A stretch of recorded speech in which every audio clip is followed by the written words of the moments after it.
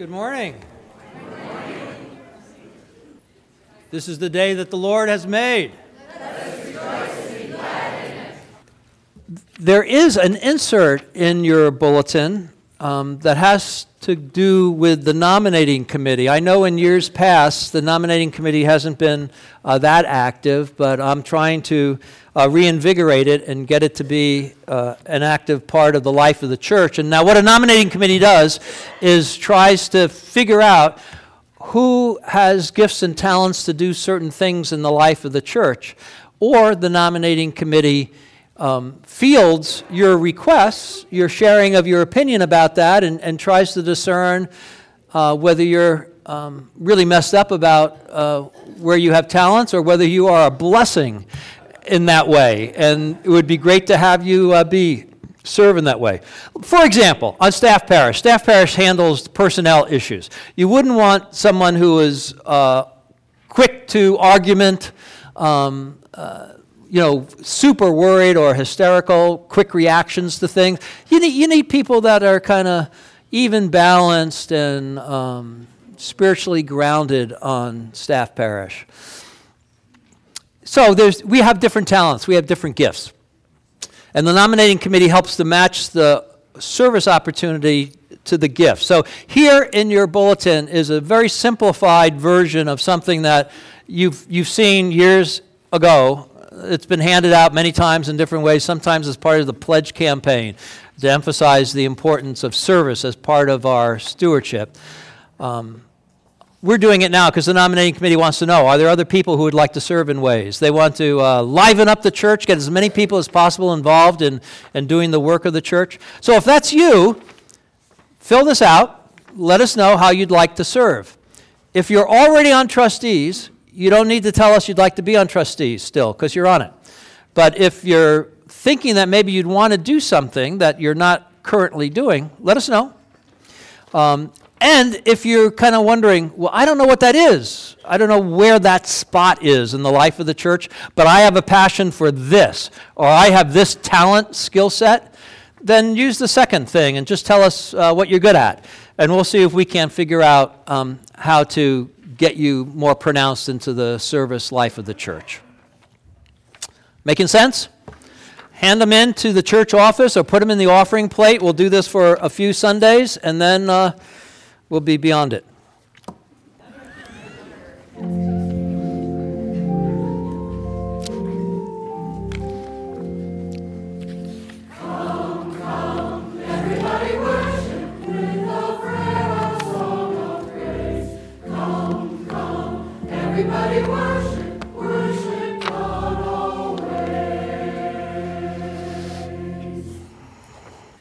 Let us stand as we are able and join in our call to worship. It's found in your order of worship. Come, let us unite our voices in worship of God. We sing God's praises and rejoice in the work of God's grace in our lives. Thanks be to God for all the blessings of our lives. Thanks and praise be unto God. Let us remain standing as we join in our hymn of celebration, number 152, I Sing the Almighty Power of God.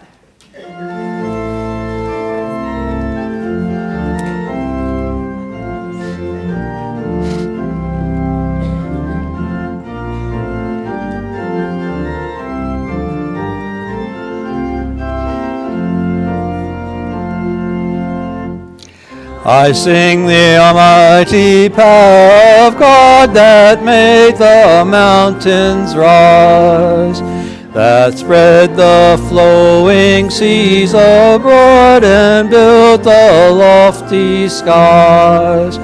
I sing the wisdom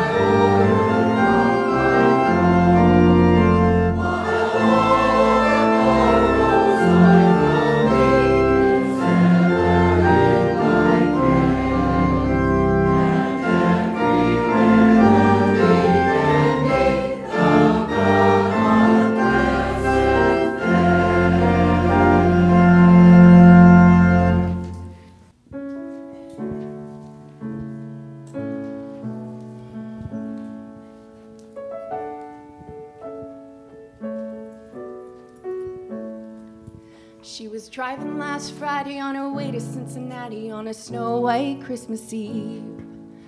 Going home to see her mama and her daddy with her baby in the back seat. 15 miles to go and she was running low on faith and gasoline. It'd been a long, hard year. She had a lot on her mind and she didn't pay attention. She was going way too fast. Before she knew it, she was spinning on a thin black sheet of glass. She saw both their lives flash before her eyes. She didn't even have time to cry. She was so scared. She threw her hands up in the air. Jesus, take the wheel. Take it from my hands, 'cause I can't do this on my own. I'm letting go, so give me one more chance. Save me from this road I'm on. Jesus, take the wheel.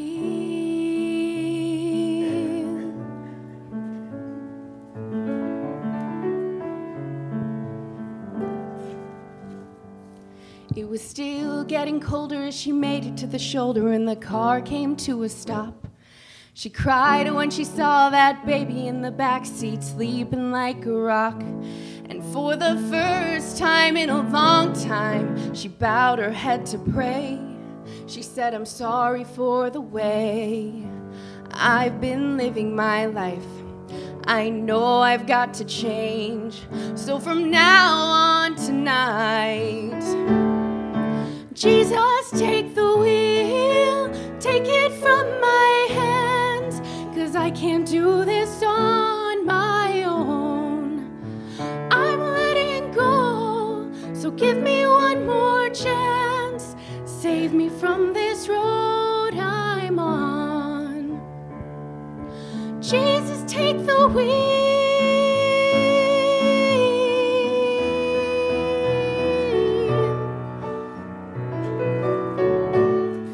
Oh, I'm letting go, so give me one more chance. Save me from this road I'm on.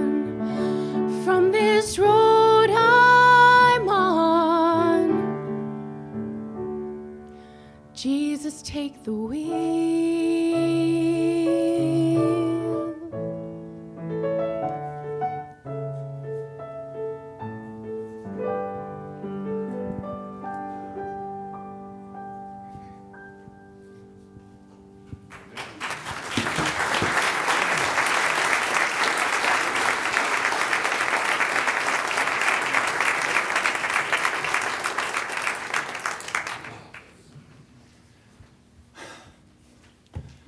You touched me, Christy. Give me a moment. That was fantastic. Thank you. Woo! Oh. Listen and receive a reading from the Word of God. Create in us a clean heart, O God, and renew a right spirit within us, according to your grace and mercy. May we affirm our faith with joy and a willing spirit as we hear today's scripture. Our reading is from Mark chapter 8, verses 27 through 29. Jesus went on with his disciples to the villages of Caesarea Philippi, and on the way he asked his disciples, "Who do people say that I am?" And they answered him, "John the Baptist, and others Elijah, and still others one of the prophets." He asked them, "But who do you say that I am?" Peter answered him, "You are the Messiah." This is God's words to God's people. Thanks be to God.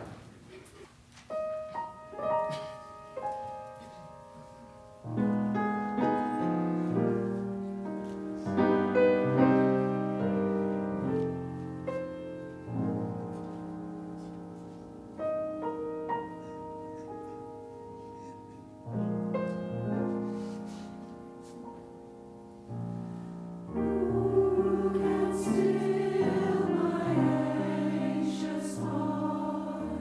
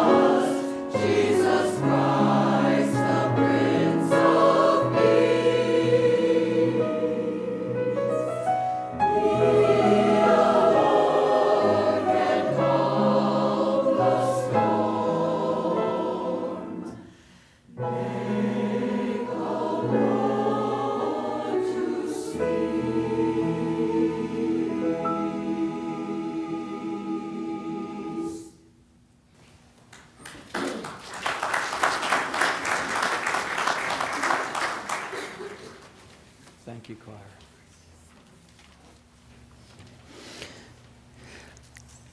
The vastly differing perceptions that people have of public figures is really just amazing. In the recent past, we have seen this both for President Obama and President Trump. Each has been deified, could do no wrong, and each has been demonized. Nothing they do is good at all. Now we know, though, that there is really only one reality that is going on. Both sides are seeing the same person and the same history unfold, yet they are perceiving it differently, understanding it differently. I know that many folk loved JFK, but I am aware that my father was not one of them. And that was because, at least as the story is told to me, Dad was in a hotel lobby in Buffalo, and Kennedy and his entourage came bursting through, and Dad and the other proletariat were pushed to the side of the lobby. And ever since that experience, he was convinced that Kennedy was a something not favorable in his eyes.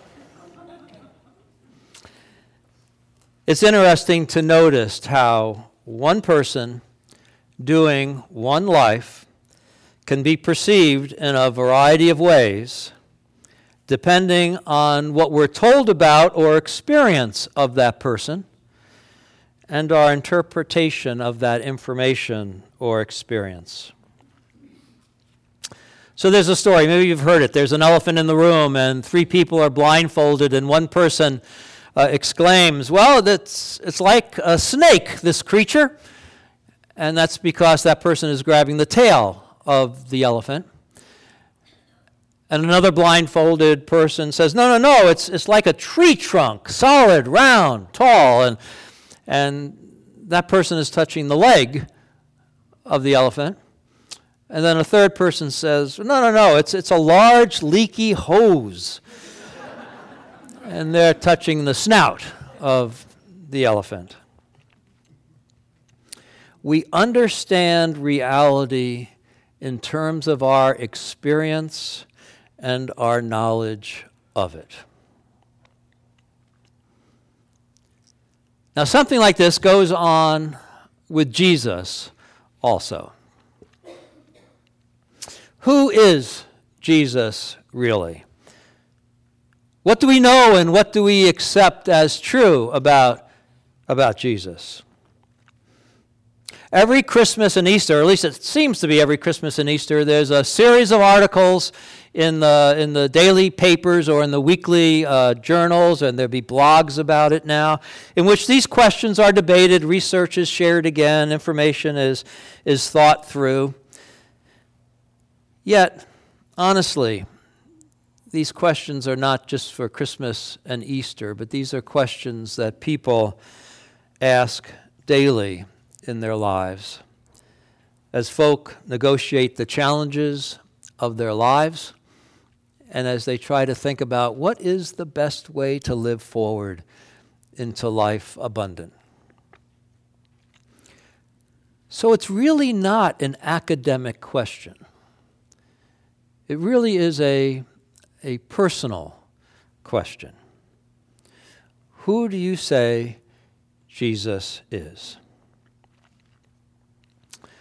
And we here among us today, we might have varying thoughts on this depending on our spiritual experiences and what we've learned through Bible study or the reading of books. So I want to up front say, take heart in knowing that there was confusion about Jesus back when Jesus was walking the earth.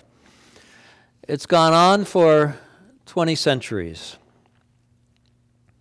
In fact, Jesus explores this with his disciples. He asks Peter, as we heard in the scripture, who do people say I am? And he gets these three varying answers. And then Jesus turns it personally to Peter and says, well, who do you say I am, man?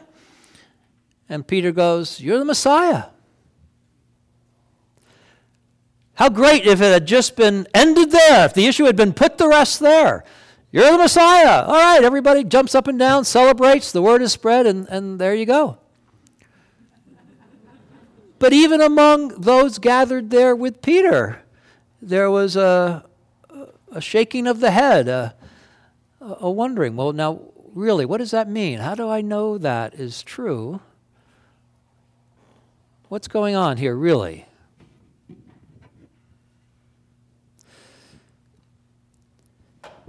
Everyone didn't see Jesus like Peter saw Jesus.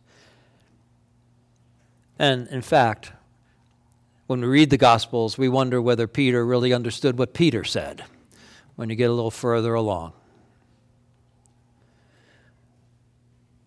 So I came across the book, which I want to share a lengthy quote with you, but it's a helpful quote, I think, if you can follow along with what I'm reading. This is by Gregory Riley. He's a professor at Claremont, and this book, one of his many books, this book is called One Jesus, Many Christs. And he's sharing with us what he and all biblical scholars know, which is there's a great variety of perception about who Jesus was at the time of Jesus' life, his death, at the time of the movement of the church as it grew. There was not a unanimity of perception. There was a great diversity of perception. And that's what Greg is sharing with us, that I'm sharing with you. Seen from our modern point of view, Christians from before the time of the creeds, especially the earliest Christians, seem not to have understood Jesus at all. They disagreed on whether Jesus was a man or a God or an angel or something else. They differed on his manner of birth, whether it was natural or whether it was divine, or perhaps he had not been born at all but descended full grown from above. We have some Gospels that say that. They disputed whether he had a real human body or a ghostly spiritual one, or one like that of the gods themselves. They argued, therefore, over what kind of resurrection he had. whether spiritual or fleshy. They could not even agree on whether he actually died. The Christ was not supposed to die. Perhaps he only appeared to do so. Or some substitute made to look like him died in his place. And before that, what kind of man was he? A philosopher, a prophet, a teacher? Well, there may be a little hyperbole here in Greg's words to get us provoked and thinking, but all that he's saying is in writings of the time of people who were in contact with Jesus or in contact with Jesus' earlier followers, trying to make sense out of the claims that the faithful were making about Jesus. The early church, on behalf of all of us that followed afterwards, sifted through these various understandings. The memories of Jesus' actions and teachings were shared with one another verbally and then were written down, and those documents were circulated among the early movement centers, Corinth, Ephesus, Rome, and they kind of cross-fertilized each other's, these writings and these memories. And the thinking coalesced, and these four Gospels surfaced as the ones that were perceived to be the most helpful for us in understanding who Jesus was. And they were canonized, and other Gospels, multiple other Gospels, were relegated to the sidelines, became called heretical, and lost. Until this cave discovered that, and in that digging under this library, these things were discovered, and we now have some renderings of these other Gospels. We moderns, we benefit from knowing the developmental nature of Scripture. We're not straitjacketed by some old-time literalism or religious rigidity. We come to Scriptures open to absorb what it reveals, seeking the timeless truths of God, us, how we connect, where we go. So I think maybe a good way to get a handle on this challenge for us, this way of making sense of Jesus that we moderns need to do in light of what has been passed on to us, is to recognize that there seems to be an understanding of Jesus that is pre-Easter and an understanding of Jesus that is post-Easter. This kind of thinking comes from Marcus Borg, but a number of good biblical scholars who have tried to wade into this area and make some sense of it for us.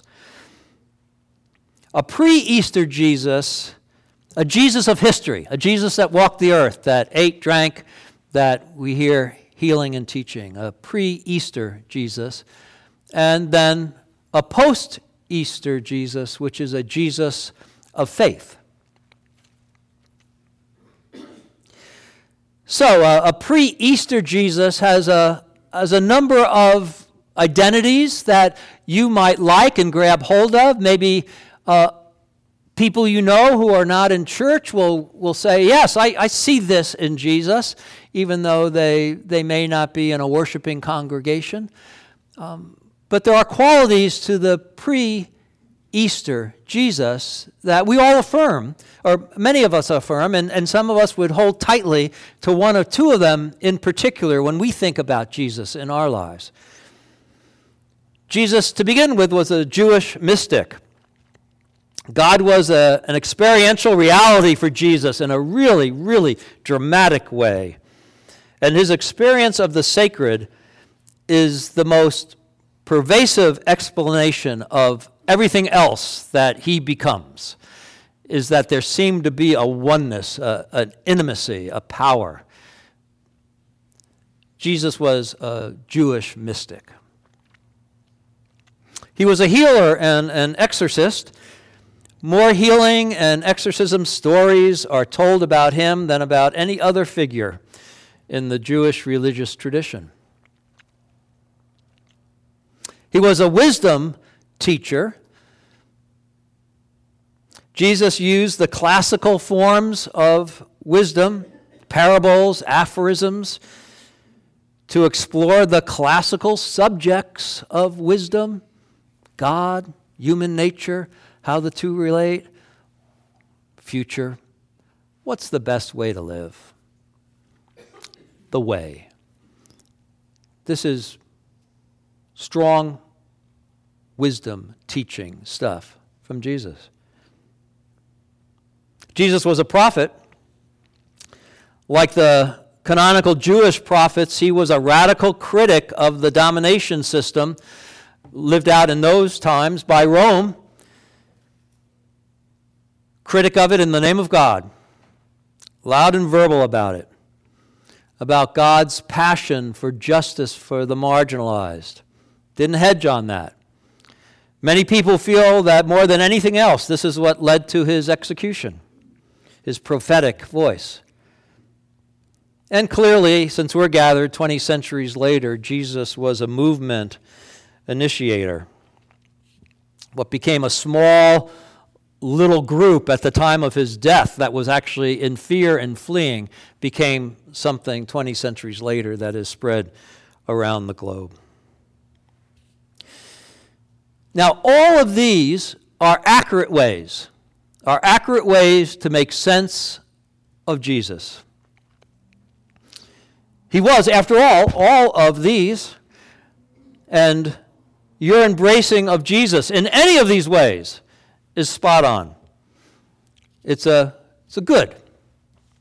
And your friends and neighbors, if they make sense of Jesus in any of these ways, pat them on the back.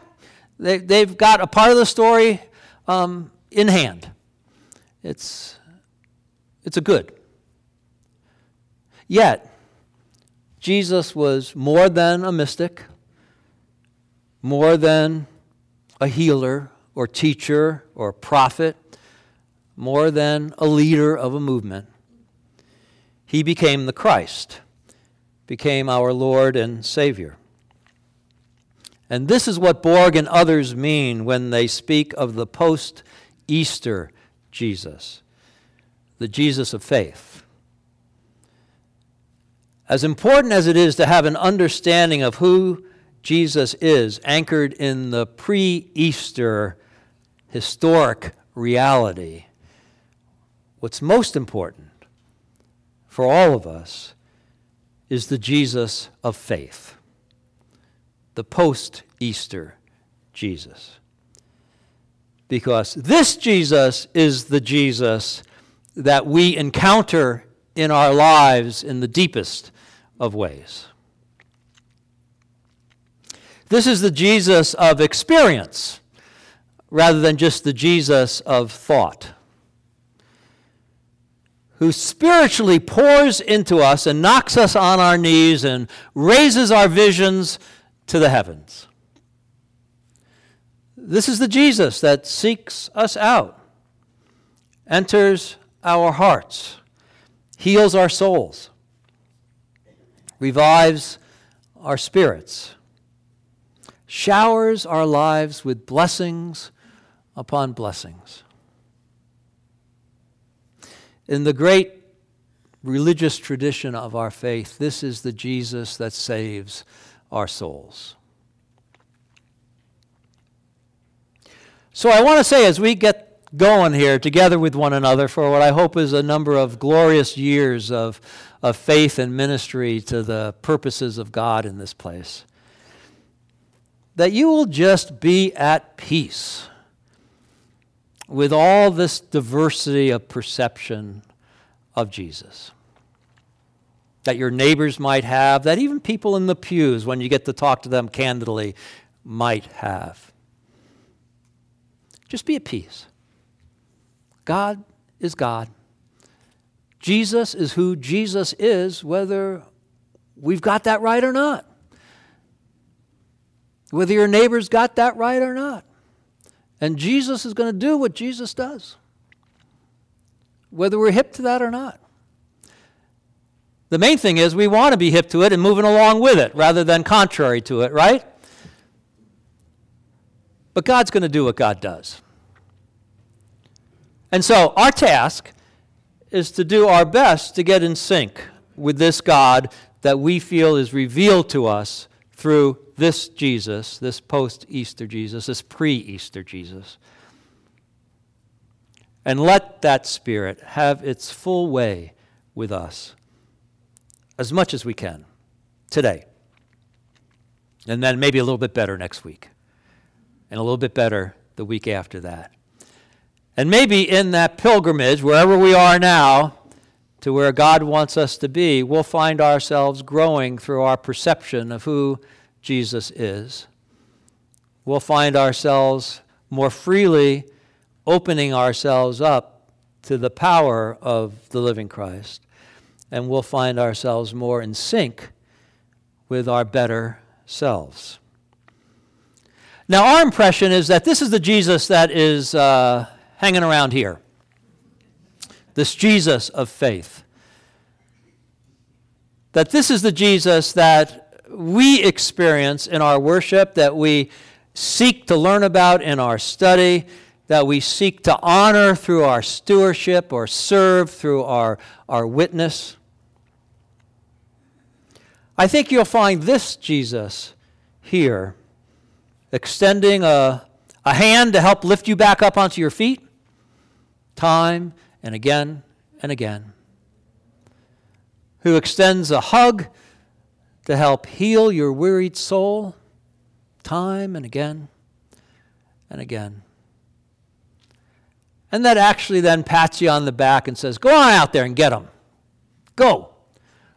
Go and do in my name and make a difference to the good. I think that's the Jesus that hangs out here at our church. And I hope as time passes, we will sense that powerful presence more and more in our worship and all that we do. Amen? Amen. Amen.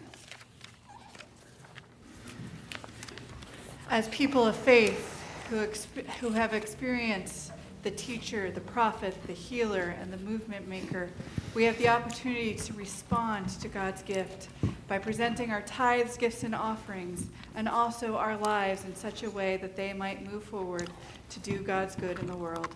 Our ushers will wait upon us as we receive the gift of music.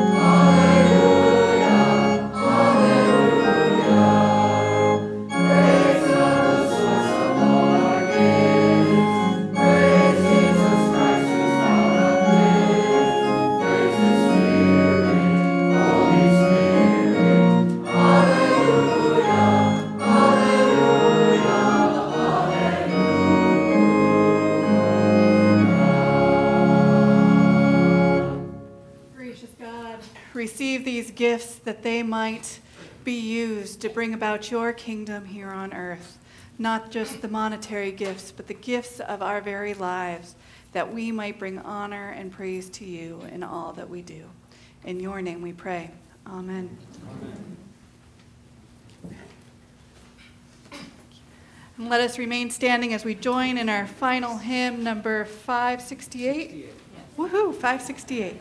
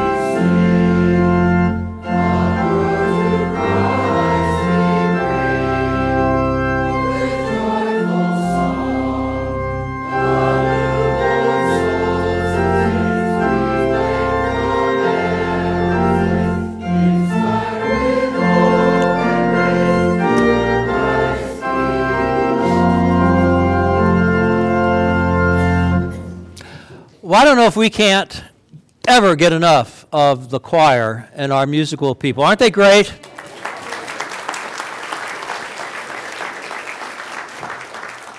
So in their honor, I've made up a word called extroit to give them an excuse to end the service as they also begin the service with an introit. So we'll gather hands and we'll have the benediction, and then we'll just stay put for a second and let the choir do a little PS to it, and then we'll be on our way, all right? So let's be in prayer. Holy God, we thank you for the blessings of this time of worship. Steady us in our spirits and send us out in your love to serve in your name. Amen.